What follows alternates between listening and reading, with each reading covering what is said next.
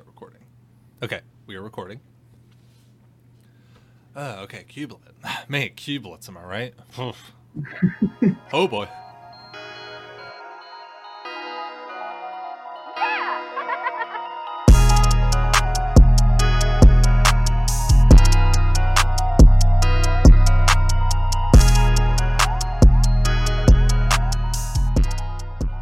Hello and welcome to Gutshot, home of the hottest takes in Magic the Gathering. I am Fred, aka War Crimes Uwu, and joining me as always is my gorgeous host, Will, aka Aggressive Rhetoric. Yes, Gutshot, the only Magic podcast legally recognized by the state of California to cause completion. And welcome to Gutshot. We're finally here talking about one of our favorite things ever, at least one of my favorite things ever. One of my favorite things ever as well. A very, very fun way to play Magic that some people love, some people hate. We're talking about Cubelet. Yes, Cubelet. Oh, actually, before we get there, I do want to talk to you about something very, very important. I know that we said that we wanted to kind of shy away from doing news of the week stuff for Magic the Gathering, but I feel like we really need to talk about this. So are you aware of the Arena Open events that they do on Magic Arena every now and then, those super high cost, high competitive events they do on Arena? Yes, I am. Okay, did you hear that the upcoming one, so I think from date of recording would be about a week and a half from now, is actually going to be sealed? I did not know that. That's really interesting. I actually think I'm going to play in that then. Yeah, because I have been eating Kaldheim Limited for breakfast. Yeah, I actually think I'm going to do it too. I actually have a lot more sealed experience than I do drafting, and that's for just any set. I feel like that's where my limited skill set really shines. And I'm thinking, not that I'm super well versed in Kaldheim, but I'm thinking if it's sealed, I'm willing to put down some gems and try it out. So absolutely. You want to put our brains together to build our decks? Oh yeah, dueling by committee. I saw the episode of Yu-Gi-Oh! I thought that's a very formative memory for me. I just meant for building, so we can make sure we're looking at it well and building the best possible deck for. I'm assuming it's like best of three, like very serious sealed. I know. I actually think there are two queues. You can do best of three for day one. You can do best of three or best of one. And okay. I think I would probably do best of one just because. I think I would too. Yeah, that's kind of what I've done. And I don't know exactly when you would get this, but apparently you can get that super sweet Phyrexian style Vorinclex card style. So I gotta get that. That is pretty sweet. There was a Magic the Gathering Facebook group where people were telling each other with straight faces that was in Hebrew and Arabic. Oh. But the Phyrexian Vorinclex does look sweet. I wish it were in real life that you got it as a prize because it is worth like $80 for some reason. Yeah, no, I totally understand. Yeah, I pulled the showcase from my pre-release kit, but not the Phyrexian one. But yeah, I would absolutely love to play in that. That's pretty exciting.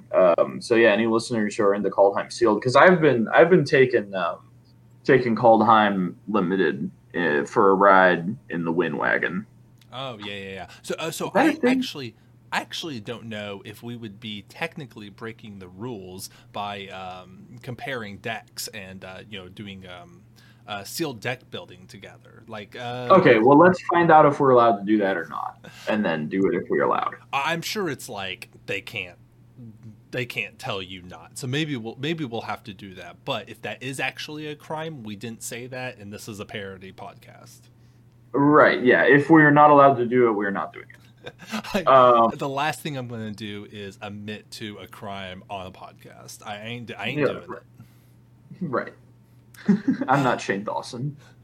For sure, for sure. But yes, like you said, we're talking about Cubelet today, something that's near and dear to my heart, and I know to yours as well. But before we get there, we haven't really mentioned this much, but I wanted to take a time, to mention this. But a while back, we kind of, not really a relaunch, but we kind of redoubled our efforts on the Gutshot program and wanting to get this out, tweaking it into something that both of us could be excited and proud of. Yeah, sort of season 2. Yeah, yeah, you could definitely say it like that. But one of the things that we're doing is that we're really focusing on YouTube this time. The audio of this still goes on the podcast feed. So we love our listeners there, but there's a whole video component to this on YouTube. So I gotta do all the YouTube stuff. You know how it is. I don't make the rules. This is how this is. So if you're watching us on YouTube, we'd really appreciate it if you would hit the subscribe button. That's what I keep looking for. Like when we get like one new subscriber, I lose it and I just feel like I'm walking on air the rest of the day. That's the best feeling. So like the video. If you want, please subscribe. It would make our day. I personally don't ever hit the bell icon on YouTube. Maybe I shouldn't be saying that, but I don't ever do it because I'm not really a huge fan of notifications. But if you're the kind of person that doesn't mind getting notifications from Chrome and you want to be notified when we put out a new episode, please hit that bell icon. It would really mean a lot to us, if you wanted to help, stay on top of our content. And we don't care what you have to say. Call us, call us slurs. Do whatever you want. Tell us how we really need to stop making a podcast. Whatever you have to say. If you would just leave a comment and just tell us your real thoughts about what we're doing, that would mean the world to us. So, like, subscribe, hit the bell, comment. If you're watching on, or if you're listening to us on, podcast, just keep vibing the way you are, but that would really help us, so just consider it. One thing that's really important to our engagement, if you could actually go through to all of the other channels that you're subscribed to and unsubscribe from them and dislike any videos of theirs that show up in your feed, that will help your feed become just Gutshot. Oh yes. So we would really like that if you would do that as well. Right. I will not stab you if you stay subscribed to Stevensville Gamers or Disc Dandies. I think those will be fine. But anyway, we're talking about Cubelet today. Fred, are you excited for this one? I'm incredibly excited for this one. Why don't you go through and explain what Cubelet is? We've kept the people waiting enough. Okay. Yeah, we've definitely wound up enough. All right, so what is Cubelet? Cubelet is a special format of playing Magic the Gathering with 2 or more people. And the idea is that you're not bringing your own deck to the table. You and all of your opponents are playing off the same deck, typically a 100-card pre-built shared deck. Now that's my land. Okay. Now this design deck will look different than a normal Magic deck. It will have no lands in it. When you're playing, you're not actually going to be playing land cards. Is there one Pygmy Spirit Guide and one Elvish Spirit Guide for you and your opponent to share? You could if you wanted to, and we'll get to how you could make Cubelet your own further in the episode. But okay, so it's a 100 card pre-built shared deck, and there are no lands. When you and your opponent sit down, and from now on I'm gonna talk as though it's only 2 players. You're going to shuffle the 100 card deck, and you're going to deal a hand to yourself and a hand to your opponent. So you're going to be playing like a normal deck of cards.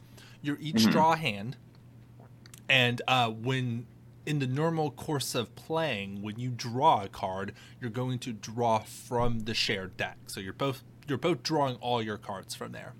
The deck has, all sorts of colors in it. It's going to run the gambit of stuff that's in Magic, other than the lands. Now, how are you actually going to play your spells? It is your turn, you can choose any card in your hand to play face down as a land that taps for any color mana. I think that some Magic formats might actually have a name for what that card, like a rainbow land or something like that. I don't know of any name you would call that in Cubelet. It's just a land that you play face down, but you can choose any card to play face down. Now that has interesting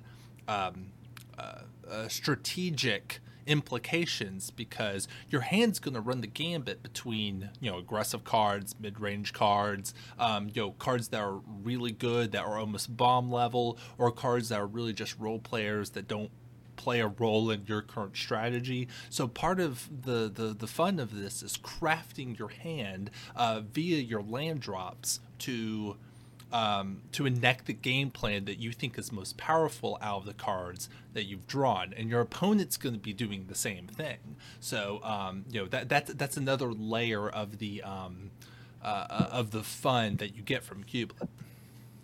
Yeah, I agree. I think you can be putting down your aggressive cards to play your control cards, or vice versa if the Cubelet is designed well. And it really asks a lot of you, but also the cards that you're drawing are random. You're going to try to be making the best of them later in the game. So it's definitely a very strategic format.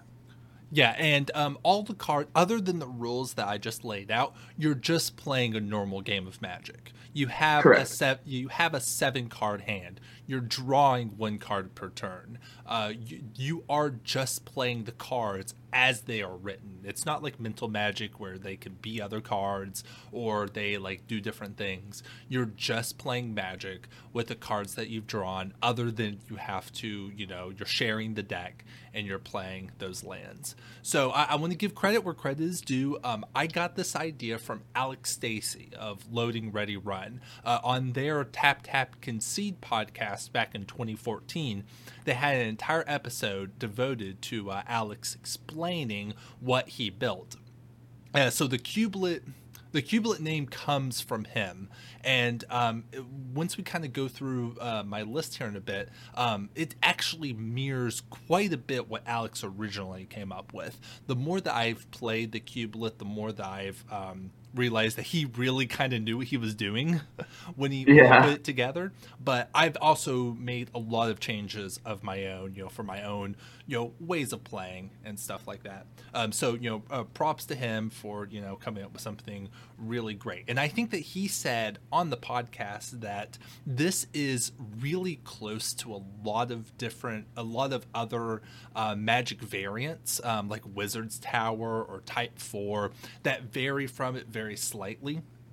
So, if what we're saying sounds familiar, there's probably already a Magic variant that's very close to this, but isn't exactly this. I know that there's a format where it's you draw random cards and you play the cards as is, but you don't play lands. You just get mana to play. You get 5 mana per turn or something like that. That might be Wizard's Tower, and there's a couple others. I remember back in the day, years ago, when I would usually go to Modern, and you and I would play Cubelet together, and the very entrenched competitive Modern players would come up to us and ask us what we were doing, and we would explain what Cubelet was, and the response that we would most always get would be "Oh, is that Type 4, or is that is that Wizard's Tower?"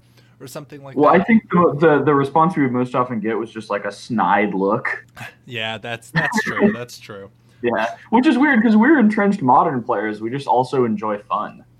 Yeah, exactly. And they could see the cards we were playing. When we go through my list, you'll see what type of cards we were playing with, which I think would appeal to Modern players. But yeah, so this is pretty close to some other variants, but it's its own special thing, and I think that it kind of vaults it up to another tier. And real quick, before we move on, I want to just highlight that the I'm going to highlight two things. There is a website that focuses on Cubelet that you can peruse. It's mtgcubelet.com. It's a pretty okay website. It pretty much explains all the stuff that I've explained here. Gives Alex Stacey credit for the creation of the format. And for a while they were doing set reviews for Cubelet, how these cards could fit into the Cubelet format. So that's there for you to look at. I mostly agree with everything that's on that website. They do have a few weird ideas on Cubelet creation philosophy that I don't really agree with all that well, but that is there. If you're more interested, you could look at that website. And one more thing I want to highlight real quick is that the Mastermind format that you may have seen on Arena is like a souped up super form of Cubelet. Instead you discard the card and you get a land token that taps. But if this sounds like something that you remember from Arena Mastermind format is pretty much Cubelet. So that's my diatribe. That is what Cubelet is. Yeah, PSA in terms of cards from new sets going in your Cubelet, maybe don't put Fortell in there. yeah. There's, that's one thing we'll talk about later, is that the Cubelet format actually makes a couple of kinds of cards a little awkward. We'll talk about Flashback later. I don't think it's in the list, but Morph is something that you'd probably want to be wary about having in your Cubelet for obvious reasons. You're not going to be able to tell your Morph cards away from your lands, but that is what Cubelet is. And just to give you all an idea of what a Cubelet could look like, I wanted to highlight my list, for example. So right here, we're looking at the white cards. And this, I think that this is a pretty good list of just, kind of legacy cube level playable white cards that people would be excited to play with. Okay. Yeah. I think this Cubelet really has the modern player's touch. A lot of these are cards that modern players would know. Your Cubelet's going to speak to the time that you were most into Magic in terms of what cards go in it, just like any cube would, and I think that's good. But yeah, this is definitely a modern player's Cubelet, looking at cards like Wall of Omens and Flicker Wisp and Path to Exile and Day of Judgment and O-Ring. Oh yeah, for sure. And then kind of those fun cards like Porcelain Legionnaire. I think that's a card that really speaks to me as a player, as someone who has played a lot of Phyrexian, as someone who likes aggressive weenie strategies. That's a pretty good one. Flicker Wisp. I've had some good memories of that card. But yeah, we move on to blue. I mean, you have Delver of Secrets, Counterspell, Mold Drifter, which is a very good card. A Frantic Search, Mana Leak. This is like Ilkor. Yeah, for sure. This is just a smattering of just those mid-level role player cube cards, and then some fun cards. We got Fog Bank and Invisible Stalker.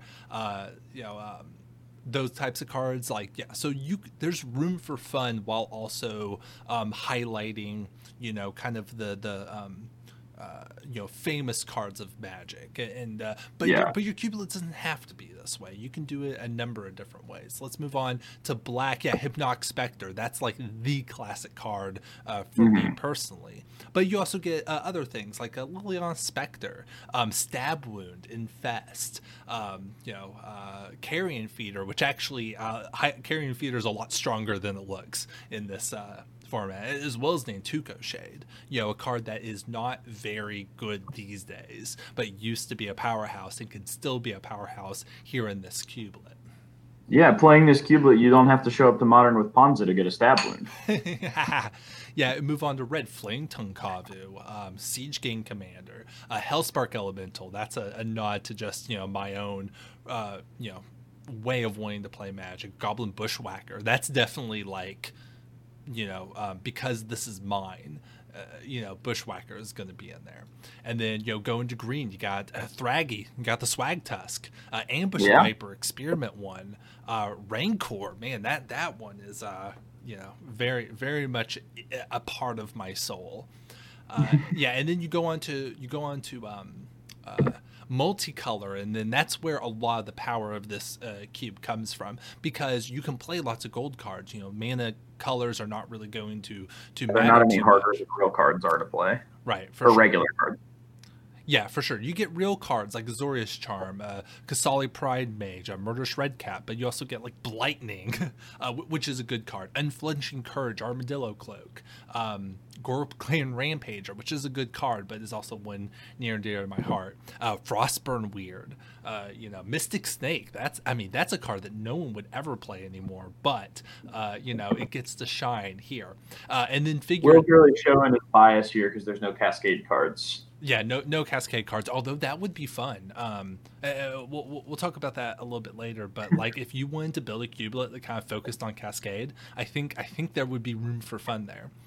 And then of course Figure of Destiny down at the bottom, which is kind of on the top of my list for a card that might be too powerful for this cube, but it is there. So this is what one cube could look like if you wanted to focus on like well-known, powerful, and fun cards. You could put any cards you wanted in here to create any experience you wanted, but this is what my cubelet looks like. And you've had a lot of fun playing this, haven't you, Fred? I certainly have, yes. Some fun stories. Will put in, I feel like we've told this story on the podcast before, but Will used to have the Full Art Giant Growth textless promo in his cubelet, and we played it with my younger brother, not Cornelius, another one who we will call Beauregard. And he lifted up the Texas promo, and Will put it in there thinking, look, everyone knows what Giant Growth does. It's such a ubiquitous Magic card. It's like one of the most well-known ones. And Beauregard lifted it up and was like, what does Giant Growth do? And Will laughed. Yeah, that's a great story. Love Beauregard. Yeah, quality brother. But yeah, we have countless fun stories from Cubelet, trying it different ways. Do you share a graveyard? Do you not? But here is why you should play Cubelet. Yeah. So I just want to ask you off the bat, Frederick, what is your most favorite thing about Cubelet? What do you think makes Cubelet like the number one reason that someone ought to sit down and try it the next time they play Magic in person with another person? It is low pressure. We can do it between intense rounds of Modern where I'm kind of, those games where your fingers get cold because all your blood's rushing to your brain. Oh yeah. You can have a Cubelet in between those rounds as just sort of a palate cleanser. And sometimes you win because you were really tactical and answered their threats really efficiently and put exactly the right cards face down. And sometimes you lose because your opponent got to Resto a Thragtusk or whatever, but nothing's on the line. So it's okay to have some losses to random stuff. And it's kind of just fun to watch whatever strategy your opponent found play out, even if you're going to take the L. So it's just a very casual, fun format, which is usually in order for a format to be casual and fun, usually I hate it. I hate Commander. I think it's the Mario Party of Magic. But Cubelet just has that vibe, and maybe it's the person that I've gotten to play it with. Maybe it's the cards that have been chosen for the Cubelet, but it's casual and fun, but I still enjoy it. Yeah, that's a great point. And that's kind of why I started just carrying my Cubelet everywhere I go. It is if you want to play Magic in between rounds and stuff like that. Yeah, it's low pressure. I don't feel any I don't feel bad at all just being round starting, let's scoop it up, put it all back together. It's low investment, but it's also low investment with my Cubelet in particular. It's low investment while still playing interesting cards that people want to play. People want to play Counterspell or Mana Leak. They want to try to hit the opponent with a Hypnotic Spectre. They want to put an Armadillo Cloak on an Invisible Stalker. Let me be clear. I don't want you to do that. Yeah, I want to. My opponents don't want to. So yeah, I think that's a really great point. For me, I really love just the convenience of the pre-packaged MTG gameplay. it's just one stack of 100 cards, and multiple people get to sit down and quickly play a game of Magic. They don't have to pull out the Ultra Pro Satin Towers of Commander cards and pull out all their tokens or anything. It's just like, hey, you want to play? Yeah, absolutely. And just shuffle the one deck. It's great for playing with people who know Magic but don't play all the time, and you're going to run into. So it's like if I go over to like a friend's house, I know that they play Magic, instead of like trying to figure out what format we're going to play or anything like that. It's just like, I'll just bring my Cubelet over. It'll be real quick. So Cubelet kind of gets as close as Magic I feel possibly can be to being a shelf stable board game that you can like pull off your shelf and just play. It's just very contained, very its own thing. You can just walk up to someone and be like, "Hey, I've got a Cubelet. You want to play?" And just get that. This is a funeral, and I don't know you. Yep. Yeah, it's a great like packaged Magic the Gathering experience. I actually have 2 Cubelets built right now. One of them is the one that we just highlighted. I actually, as an experiment, went to build a very low power Cubelet, which is almost exclusively made up. You might remember me telling you about this when I was first building this. It's almost exclusively made out of commons and uncommons from M11. Just because that's kind of what I had laying around, but it's what I like to call a core set cube. So it's very much on the core set power level of like attacking and blocking and combat tricks. I think Titanic Growth is in that one, but it's like Goblin Pikers and Silvermane Lions and like Azure Drakes, that kind of stuff. And I think the top end like goes up to Colossal Dreadmaw is like your top end 6-drop that you can play. And whenever my girlfriend and I sit down and play Magic, it's almost always that Cubelet, just because it's just so easy just to sit down and play. I enjoy going back in time and enjoying kind of that core set experience, and it's just so convenient for the both of us for it to kind of be that lower complexity, lower investment type of gameplay. So Cubelet is perfect for that. I agree. Quicker, just kind of prepackaged, and like you can adjust the complexity level for someone who is not super experienced with Magic. Yeah, for sure. And there's a wide range of power levels. We keep talking about it, but now we'll actually talk about it. You could build this any way you want. You could pick 100 cards of whatever you wanted without lands, and it could be whatever experience you want. I kind of think of mine as being like a legacy cube level, of a collection of cards. But there's no reason why you couldn't, put power in this and have it actually be like a vintage cube experience. I don't know exactly what that would look like, but you could do it. Your cube doesn't have any Cubelet doesn't have any planeswalkers in it either.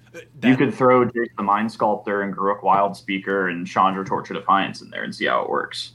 Yeah. I think you would have to kind of balance it to where, Oh, absolutely. Yeah. That would take a little bit of balancing, but you definitely could do it. You could make a Pauper Cubelet, version of this where it's like all the top hits of like, everyone's Pauper Cubelet. People do set cubes all the time, which are finicky. And Cubelet would kind of be the same way, but you could make a Cubelet that just focuses on like the highlights of Kaldheim Limited. So it's just so you just get that limited gameplay as you're playing Kaldheim. Foretell would be a little weird, but maybe think like Theros Beyond Death or something like that, or Ikoria. You could build something like that. Like you were saying earlier, you could build a Cascade Cubelet that focused on Cascade cards, and that would be a very weird experience, but it sounds like it'd be fun for a couple of games. You could build something like that if you want. You could build a one-color Cubelet if you really wanted to. It's the Red Deck Wins Cubelet, and the whole idea is just to be more aggressive than your opponent. Like, there's all sorts of ways that you could go with this. Yeah, your Cubelet can be 20 copies of each Zubera. No one can stop you. Ooh, I actually like that. I don't. I would want to play it once. I'll say that, but you could do that. Yes. Yeah. So now we're going to get into just sort of some considerations when you're building your kubelet and playing your kubelet about like rules you can implement and ways you can build it. So our first question here is: should you share a graveyard? And this actually like is pretty important to any kubelet because a lot of iconic Magic cards really do use the graveyard. Flashback things like Eternal Witness, which is in your kubelet. I like Lingering Souls, and the question of should you share a graveyard basically boils down to like, does each player have their own graveyard with the cards that they've sent there, or does each player just share a graveyard? And you can flash back the Lingering Souls your opponent cast last turn, and you can Eternal Witness for a card that they used. Yeah. That's a very interesting question that you have to answer before you sit down for a game of Cubelet, and I wish I just had the answer. Just as a spoiler, I prefer to play with each player having their own graveyard, but you do not have to play that way. I think especially for like higher level or higher power level, or Cubelets that want to like bend the rules and have like little sub games. If you're into that kind of thing, you can play with a shared graveyard. But I think that would kind of need a Cubelet that's designed to work around that, while I've kind of tailored mine to work best with separate graveyards. How would you prefer to play, Frederick? I think I prefer playing with separate graveyards, but you can build it either way. You just need to be conscious of the way it's going to interact with your cards. Eternal Witness gets a lot better. Flashback gets a lot worse. Mm-hmm. Yeah. Just be conscious of that when you're deciding if you should share a graveyard. Right. There's a lot of people who like those sub games, though, where it's like it's another opportunity to outplay your opponent. So I would say it's totally valid to have stuff like that. But you have to decide that that's the experience that you're looking for.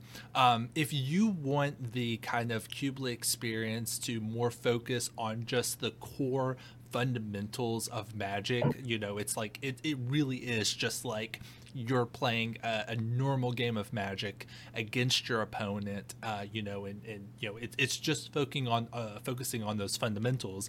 It is best to have the separate graveyard. That way your graveyard effects are just going to kind of work normally instead of being a weird sub game. But, I would actually love to see somebody build a Cubelet that focuses on the graveyard being like a sub game that, kind of having to get on the next level above your opponent and having gameplay come from that. I agree. I think if it's that is a sub game you can pursue. I would say it's difficult to make it work, and it's especially going to be unintuitive for your players, but that is something you can do.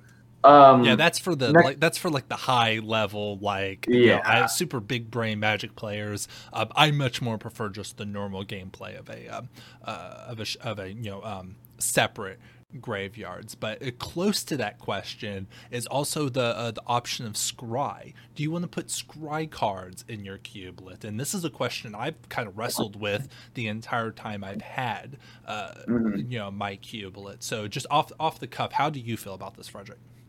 Oh, I love them. I think they're really interesting in the way that they play. Unless you're about to immediately draw cards, scrying basically becomes fate sealing.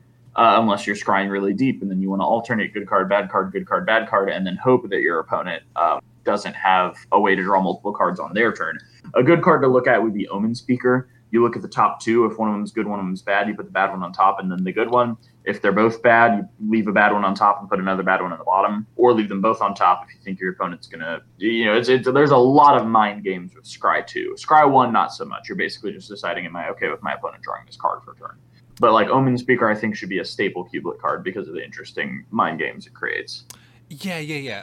Again, for me, this is very close to the do you want to share a graveyard?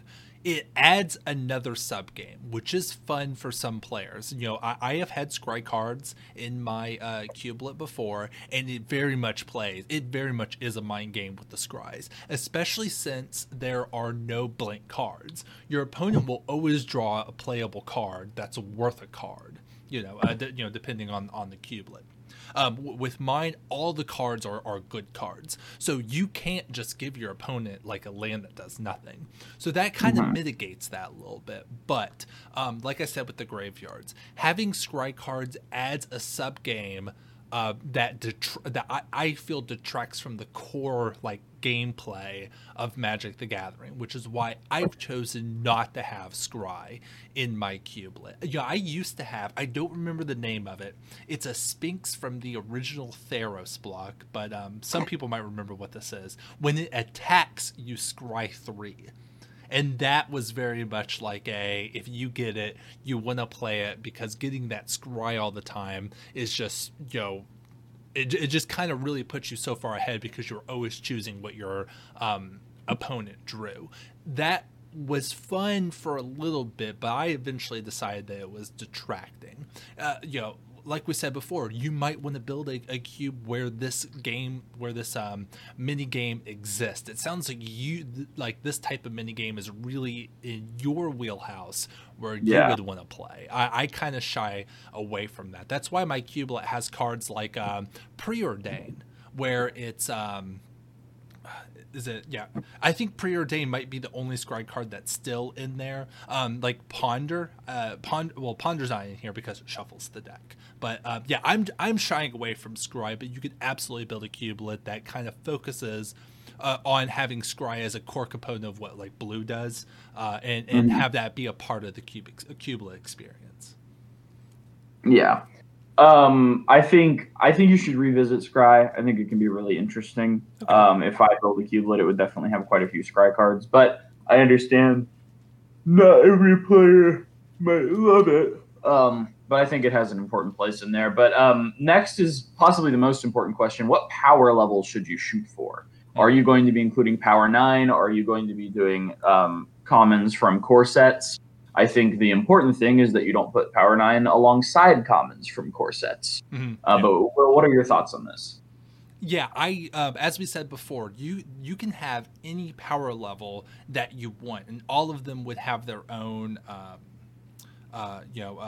strengths and weaknesses. But I would say, much like a cube, as this is named after, all of the cards need to be similar in power level. Like you said, you can't put Ancestral Recall next to, just draft commons from the latest set.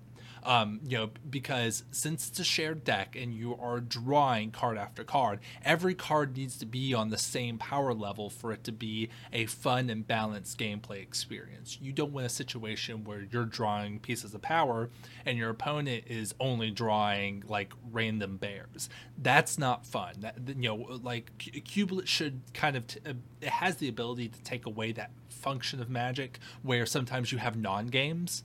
And that can kind of happen in cubelet, but it happens a lot less often because because one, you're always drawing gas, and two, all your cards are on a similar power level. So any power level you want, as long as you're consistent with that type of card inside the cubelet.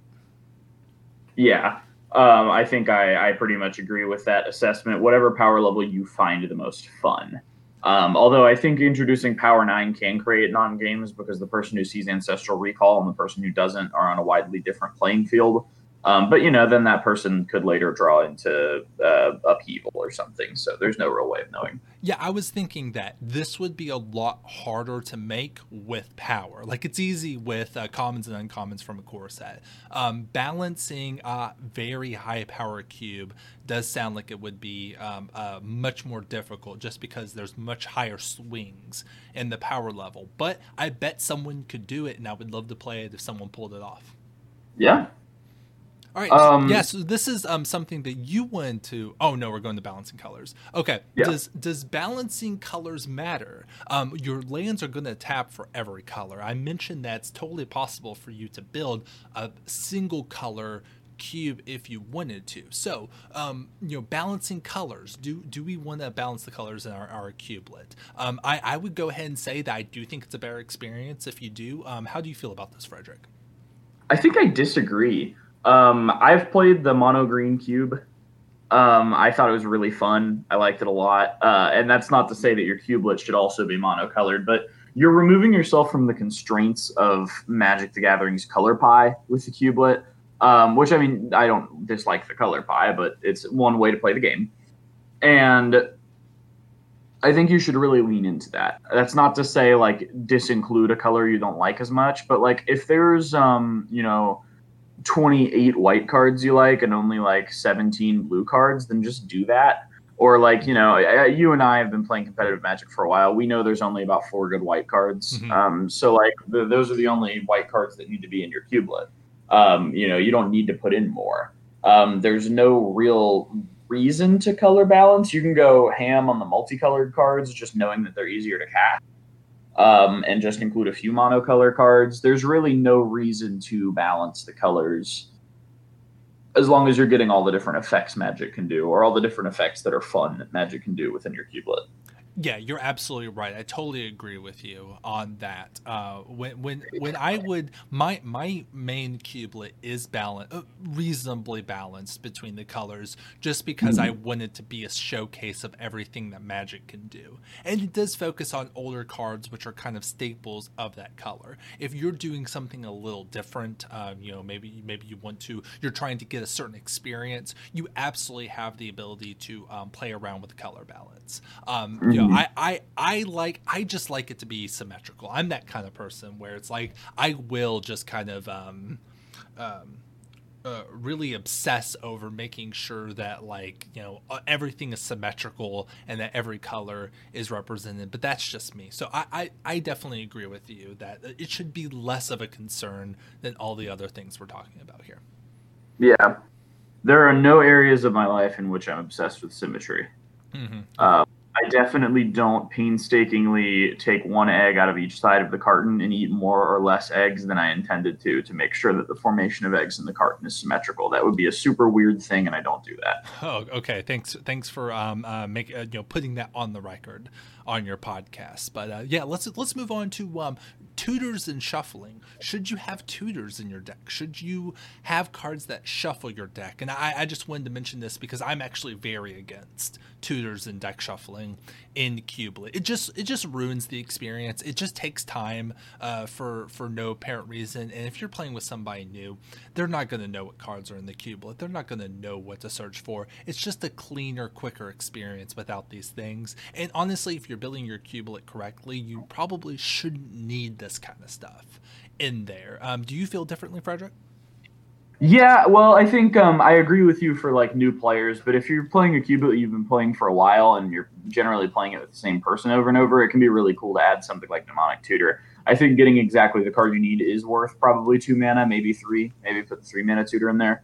And like it just adds an extra dimension. Like, I played with this card last time and it was really fun. So now if I get Mnemonic Tutor, I get to play with it again because I get to grab it, unless it's in my opponent's hand. Yeah, that's a great point. I do like that. I just do not want to shuffle the deck during gameplay. I think that really slows down the pace of gameplay. Is not conducive to the type of like just sit down, quick game. We're just battling it out between rounds. I think it kind of goes against that, and just shuffling a 100-card deck just isn't fun. It's one of the least fun things in Magic for me. So I actually feel pretty adamant that I do not want this stuff in my cubelet. But I totally understand if you or someone else wants to add that as an extra kind of layer of complexity. So that's just my thought on that. Okay, no, that's totally fair. I think I'm with you until 2 people are super into the cubelet together and like have kind of memorized the list, and then I think it becomes worth it. Yeah, you're a bit big brained, more big brained than I am. So I don't blame you for having that opinion. But okay, so we're finally here. This is something that you wanted to talk about, and is not something that I have actually spent all that time thinking about. So you wanted to talk about spell count in cubelet. What are your thoughts on this? Yeah, how many how many instant speed spells, I maybe did not title this correctly, how many instant speed spells go in the cube? Instant speed sort of snowballs in power in terms of how many copies or how many different instant speed cards are in a cube or in a deck. Obviously, like if you have a flash creature and a counter spell, you're not cutting off your ability to play a creature if you wait to play the counter spell. So in order for this to be successful in cube, or in Cubelet, you need a critical mass of instant speed spells. Otherwise, every time that you're passing to hold up a counter spell, you risk your opponent not playing something worth countering, and then you not having to do anything meaningful to do with your mana. And I think your Cubelet does a good job of this because it does include like half of the charms from Ravnica, which are all instants that can at least do something without reacting to your opponent. They can at least do something like at the end of your opponent's turn if they didn't play anything worth interacting with, and then that plays well with the counter spells. But I think it's something people need to be conscious of when they're building a Cubelet.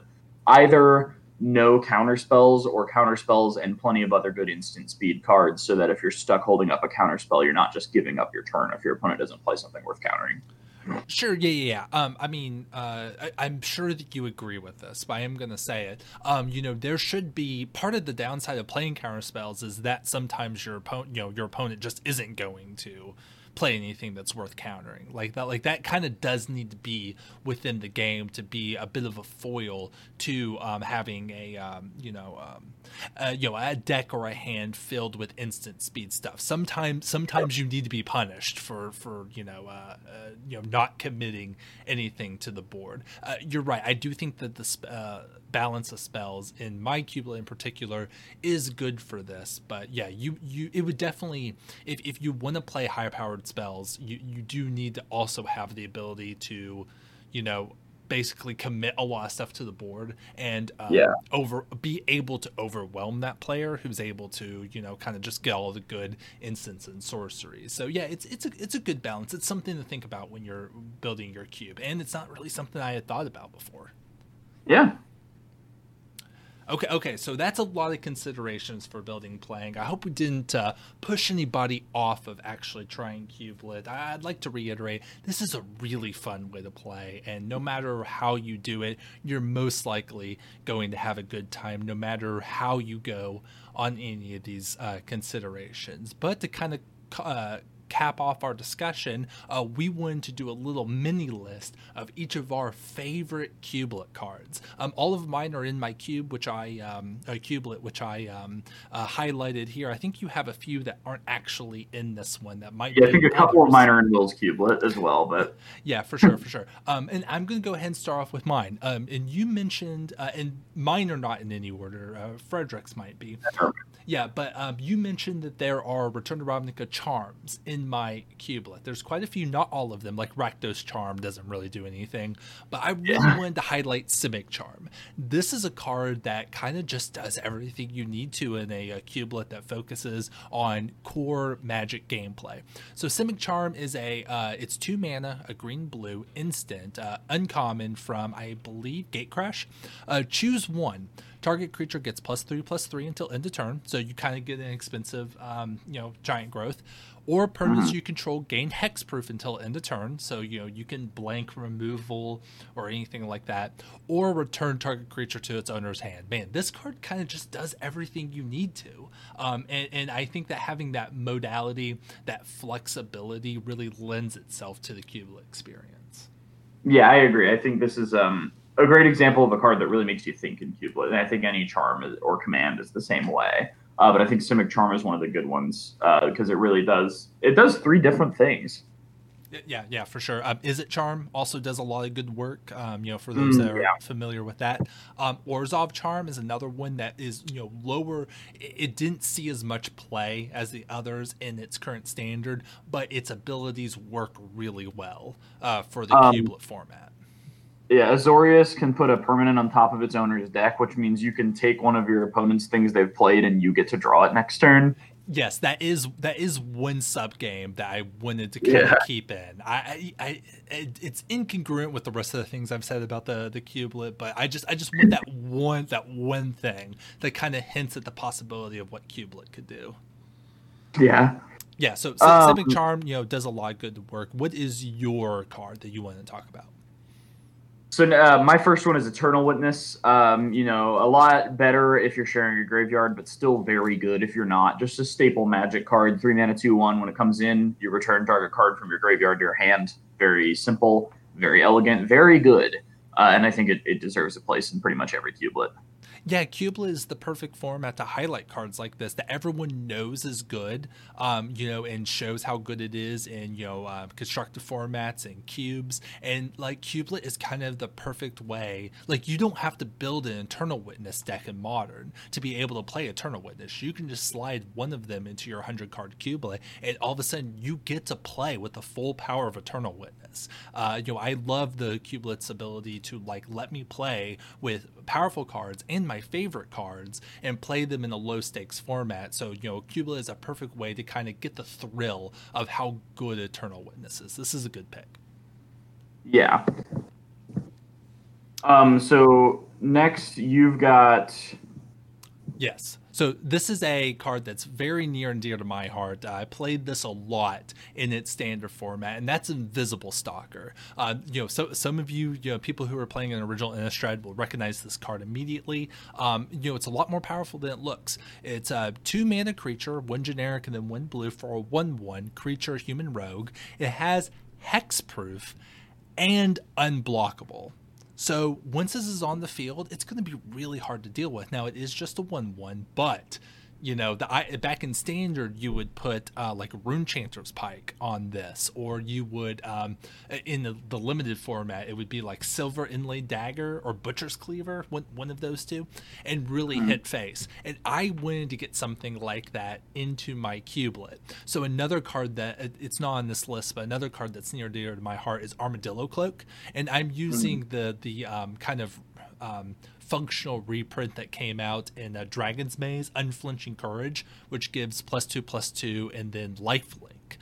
So one of the more powerful things you can do in my Cublet is to put Unflinching Courage on the Invisible Stalker, and that is a really hard combo to beat. You can do it because there are sacrifice effects. I made sure that like Diabolic Edict is in here, so you can get around that. But if your opponent gets it, you're just gonna have to either draw one of those or try to race it. That's fun gameplay for me. How do you feel about Invisible Stalker? I agree. I think, it highlights sort of the one of the cool things about Cublet, which is like in standard, if you wanted to slap Armadillo Cloak on an Invisible Stalker, you'd have to play Bant. You have to play 3 different colors just to do that synergy. But in Cublet, you don't. You can have a good Rakdos aura on this and a good Selesnya aura on it. Just have all 5 colors on your Voltron. I think Invisible Stalker is definitely one of the more powerful cards in the Cublet. Given that there's, I think, a couple of auras, you got Rancor, stuff like that. Oh, yeah, Rancor's in there. Yeah, and you can get around the Edict just by keeping your cheap creatures and not putting them face down as lands. So it's definitely a powerhouse in the Cublet, but I think it's earned its place for sure. Yeah, for sure. So what is your next card? My next card is Skooz. Oh, Skooz. The Skooz is loose. The Skooz is loose. All of your cards can be lands, and all of your lands can tap for green. Mm-hmm. So this activated ability is very easy to do with your extra lands you have lying around, and it just stops your opponent from using Eternal Witness, from flashing anything back, and it lets the Skooz keep getting bigger and gaining you life. And yeah, I mean, what more could you want? It's a very good 2-drop. This is a very good card, and I've played with this card in Cublet before. I do think that I've taken it out of my cube. I do feel that all of your lands tapping for green makes this a little too powerful. When this was in my Cublet, it was one of the most powerful things that you can draw. It was on the power level of Thragtusk and Siege Gang Commander. But it's a very good card. It plays very interestingly with in the Cublet format, and I'm not surprised at all that this is one of your favorite Cublet cards. This is very much a Fred card. Yeah, I mean, all of the things I picked are Fred cards. You said Siege. That made me think of Siege Rhino. Why isn't Siege Rhino in the Cublet? It very much could be. I mean, and that's another part of it. We didn't talk about this, but it's a very tightly designed experience. There's tons of Cublet cards I'd want to put in the Cublet, but there's just no room. It's like, what do you take out? I like all the cards that are in there. That's totally a card that could fit into Cublet in the future. Thank you for the idea. But yeah, totally not surprised that you picked Skooz. Yeah, it's my picks are very transparently mine. But you've got this next one. This one's quite interesting. Oh, yeah, yeah. So I'm picking Stab Wound as my last card. And the idea here is I want to highlight Stab Wound is a very interesting card. It's kind of on, it's like, it was a high pick in its draft environment, but Stab Wound didn't really see play. I think maybe it saw maybe a tiny bit of standard play, but Stab Wound is its limited level removal. But it's such a cool card that I think Cubelet is the perfect place to highlight these cards that are playable and have cool, interesting effects, but just aren't on the power level in a normal constructed format. You can create a format where Stab Wound is a good card, and I think that I've done that here in this Cubelet. So, Stab Wound, it is Enchantment Aura, 3 mana, 2 generic, and 1 black. Enchanted creature gets -2/-2. And then at the beginning of the upkeep of enchanted creature's controller, that player loses 2 life. So you could use it as removal, it's -2/-2. You could shrink down a smaller creature, and then that creature will hurt their opponent over and over again. If you put this on a wall, man, that's you get a stew going there. There's a lot of interesting gameplay, and I think Cubelet is the perfect place to highlight cards like this. Yeah, I think my favorite format to play Stab Wound in is the Waffle House parking lot after F&M. Yeah, that's I think that's a great place to do that. Yeah, please continue doing that, Frederick. I think that'd be very great for your future. But you have Insult to Bear Tribal, you're leaking, bucko. You have one more card that you want to talk about, and talk about Frederick cards. This is a big one. Tell us about Primal Command. Yeah, this is just my favorite card in Magic, but I think it plays really interestingly with Cubelet. So it's 3 and double green for a command sorcery, so choose 2. Target player gains 7 life, or put target non-creature permanent on top of its owner's library, or target player shuffles his or her graveyard into his or her library, or search your library for a creature card, reveal it, and put it into your hand, then shuffle your library. So you get to choose 2 of those things. It does tutor for a creature, which I know you said you don't like tutors in your Cubelet personally, but I do, and I think especially at this level, it's probably fine. Gaining 7 life can, give you a couple more turns to try to get out of a jam, which, is less relevant and constructed when decks are so tightly built. But in Cubelet, which feels like limited, you really could draw something that gets you out of a jam in the turns that 7 life buys you. Yeah. Put a non-creature permanent on top of its owner's library. You basically, worst case scenario, you just get rid of one of your opponent's lands. But if there's an equipment or an aura or something you don't want to deal with, that goes right on top of their library. And then you can shuffle their graveyard or your graveyard back into the Cubelet, which will not only shuffle in whatever you put on top, so it's kind of gone, but also, if there are good cards in your opponent's graveyard and you don't want them to recur them and you want a chance to draw them, shuffle them back in, and then, grab a creature or whatever. So there's just so many different modes that this card really, tests you. Oh, for sure. Yeah. This is a U card for sure. And yeah, it does a great job of highlighting all the stuff we talked about in considerations. All the stuff that I kind of shy away from, but you think is good, is actually done in this card. So yeah, you're right. This has a lot more Cubelet consideration points than I thought it would. Yeah. So this is a perfect, even though this is just your favorite card, this is still a great pick for Cubelet. Yeah. And I noticed that you picked 3 green cards. I didn't notice that. See, the last one was going to be Siege Rhino, but then I was like, we'll probably talk about that in the power level section, but then I forgot to.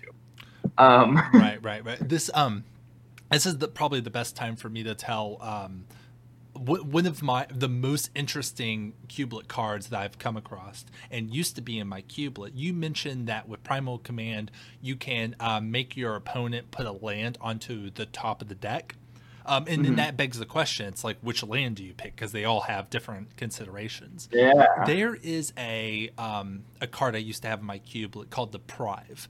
And it's basically Counterspell. It's an uncommon from Rise of the Eldrazi. But the additional cost is that you have to return a land from your battlefield to your hand. And I thought that was an interesting sub-game. It turns out that was actually a little too interesting, because then you have to ask the question. It's like, can you look at your lands? Do you want your opponent to sit there and have to look at the 5 lands that they have up on the battlefield and figure out what would be best. That is a very interesting sub game for those that are willing to play it. I think you should.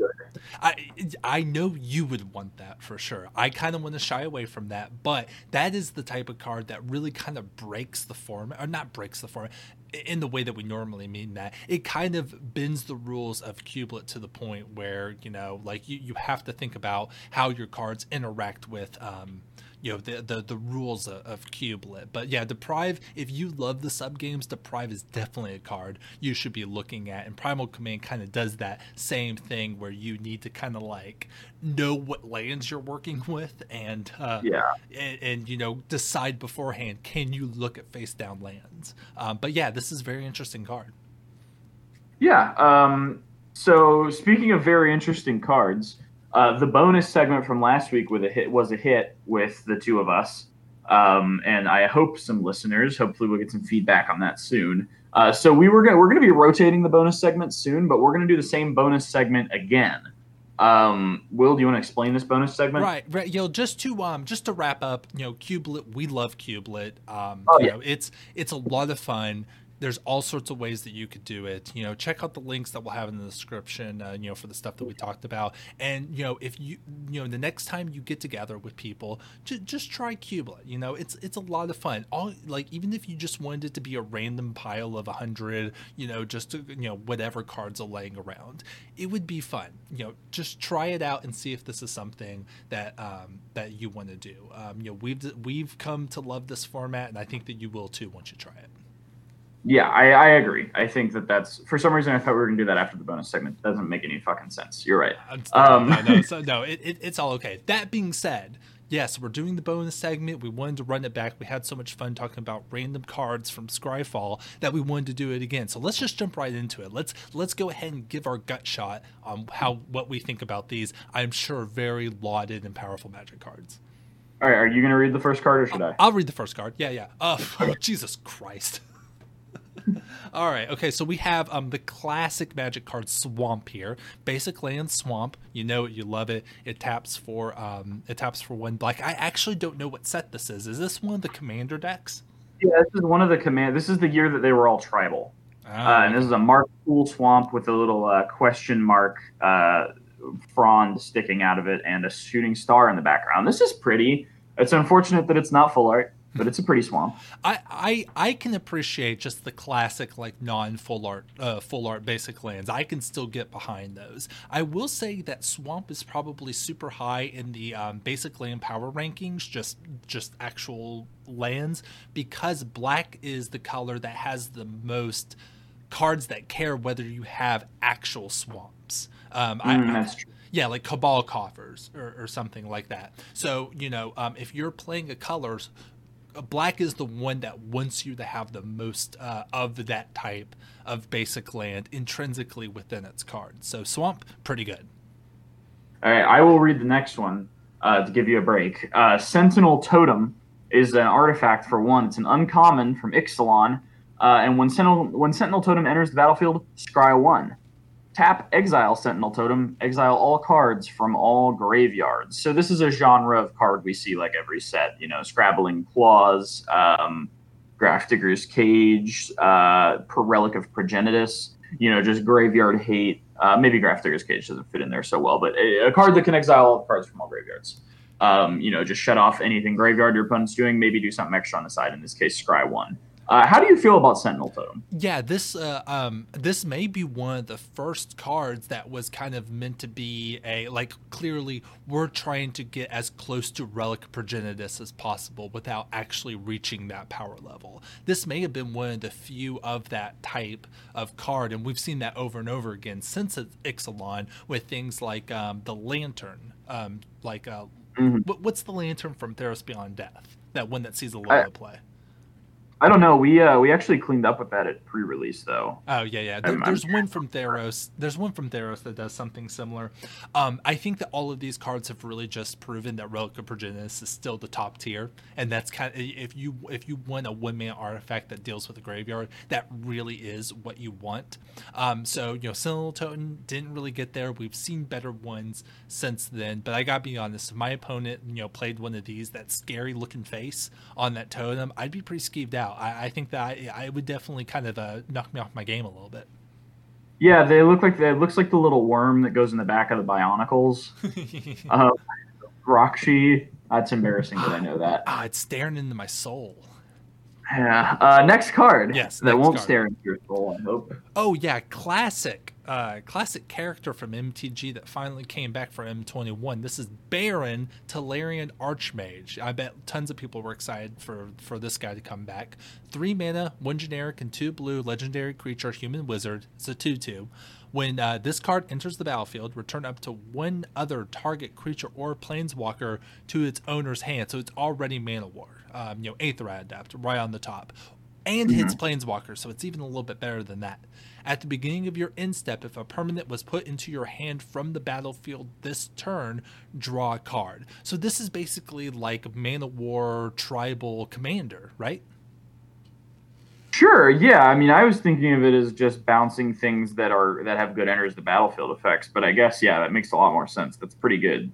Yeah, bouncing permanents to draw cards. That's definitely why. Well, it's legendary because it's Baron, but also like they clearly wanted this. This is clearly meant to be if you wanted a mono blue deck that was all just Aether Adepts, Mana Wars, that this could fit into there, while also just being a good card for you to play in like a blue tempo control deck because it is just a souped up Aether Adept. So yeah, this is a great card. Great well-known character. I think this card's just a home run.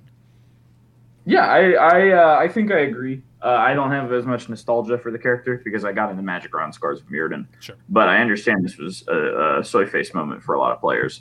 I do see the next one. I do see this all the time on Arena. So this is a playable card on Arena. So keep an eye out for it. You'll see it. How about you read the next one? Oh, yeah, sorry. So this is Sorcerous Spyglass. This is the pre-release promo from Eldraine. It's 2 mana artifact as rare. As Sorcerous Spyglass enters the battlefield, look at an opponent's hand, then choose any card name. Activated abilities of sorcerers with the chosen name can't be activated unless they're mana abilities. So this is 1 more mana on a Pithing Needle, but you get to look at your opponent's hand. So, not as awful to play before the game has gotten going and you know what your opponent's playing. The idea was you named planeswalkers with this. This named Menia Oko before it was banned. Before Oko was banned. This got banned in Brawl on Arena just because, they don't want you to basically blank any planeswalker deck you're playing against, which is understandable, but also just play artifact removal. I don't know. It's insane that Fires of Invention still gets to exist in Brawl, but apparently this is beyond the pale. It's obviously strong. You should put it in most decks, because your opponent's commander might be a planeswalker. In fact, probably will.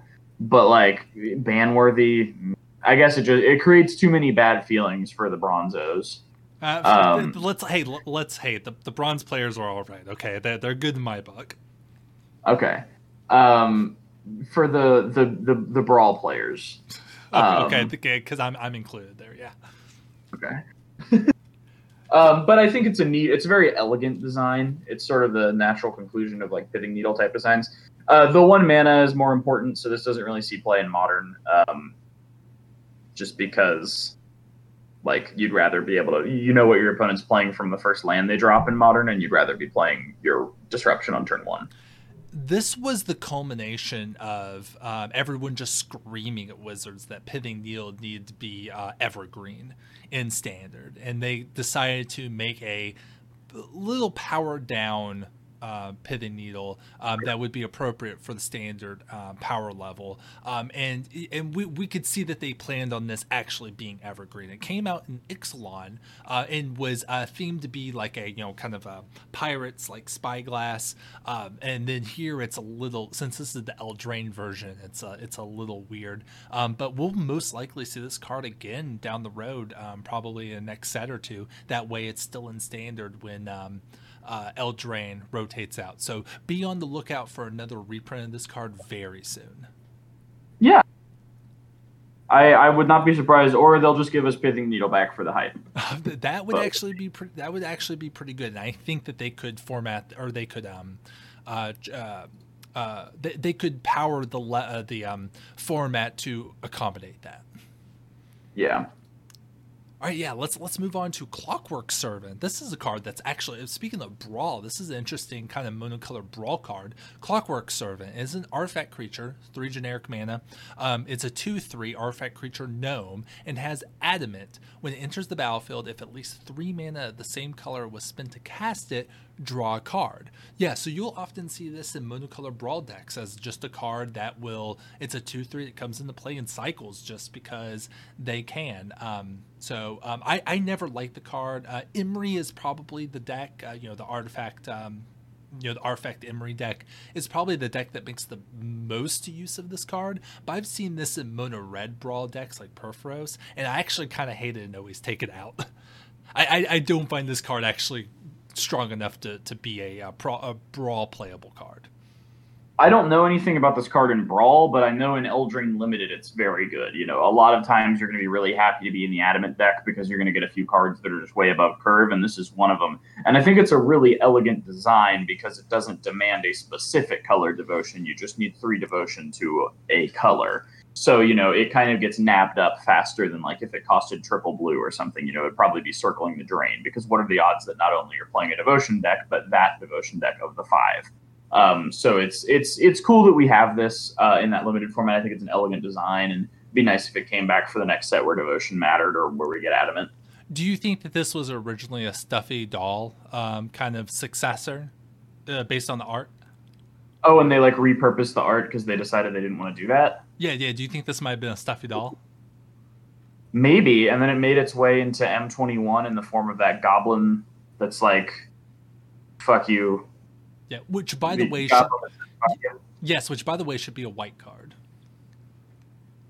Okay, white red maybe. No, I think fight would be awkward in white, but I think the overall design, Stuffy Doll should be a white effect. But anyway, Clockwork Servant, not good for Brawl, good for Limited. Keep that in mind the next time you do a flashback Eldraine card draft. But let's move on to our next card, and I believe you'll read this one. Yeah, so this is Turret Ogre, 3 and a red for a 4/3 Ogre Warrior, common from War of the Spark, with Reach. When Turret Ogre enters the battlefield, if you control another creature with power 4 or greater, Turret Ogre deals 2 damage to each opponent. Getting that each in for 2-headed giant. Oh yeah. Dude, those birds are about to have a bad time. Yeah, those zombie birds are regular. Those are eternal, right? Yeah. Those eternalized birds are about to get murked, which is interesting because Turret Ogre can't hit creatures. I think it would be a much better card if it could. But you still don't feel awful to have these in your limited deck. I think that's obviously where it sees play. You're not. This is not good enough for standard. But yeah, it is. It's a decent card. 4 mana, 4/3s. You don't feel awful about playing in limited, and then it has a chance to do 2 to your opponent. All right, okay, so I need to talk about the flavor text here. Common Gruul Career Aspirations: Berserker, Shaman, Catapult. I think that there's probably a couple of different Gruul occupations that we could come up with. I'm thinking Snot Artist, right? Drawing the sigils on the stone with the snot. What other Gruul Career Aspirations would be possible? Goop Barista. Oh, nice. I'm going to say I don't want my lawyer to come from Orzhov. I know that they aren't completely on the up and up. I'd much rather have a Goblin Berserker be my lawyer in the Azorius courts, right? Yeah. To take these divorce papers, Karen. Yeah, for sure. But yeah, let's be honest. It's mostly going to be a Berserker, Shaman, or Catapult. But yeah. We could have a Gruul stockbroker. Not Gruul, then divest. Nice. I love that, man. If we could make that the episode title, I would be all for that. I think that would be a little bit too specific to this one joke that we made at the end. I know. I'm all for it. But I guess speaking on that, I think that's all the cards that we have for today, and I think that's going to be the end of our program. Again, Cubelet, it's good. You should play it. Yeah, I agree. It is good, and you should play it. You should build one because you're in quarantine. What else are you going to do? It's super easy. You can put one together with the cards you already own. Don't order any cards. Cards restriction. Cards are bad. Don't buy cards. Yeah. Okay. Yeah. Anyway, you can buy cards from our sponsor, Blackwater. Oh God. Okay, I'm not even going to try that. Anyway, okay. How about we button this one up, man? Yeah. Outro. Outro commence. Thank you for listening to this episode of Gutshot. It really means the world to us that you check us out episode per episode.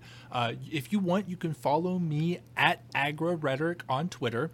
Frederick is at War Crimes Uwu on Twitch or at FredSB on Twitter. If you're watching this on YouTube, again, we would love it if you would like, comment, subscribe, hit the bell icon if that vibes with you. And if you want, you can follow the show on Twitter at Gutshot Pod. Yeah, that's all the time we've got for the day. This has been Gutshot, the only podcast your mom listens to that's not about serial killers eating people's toes. And we hope you will tune in again next week when we talk about Magic the Gathering again. Later.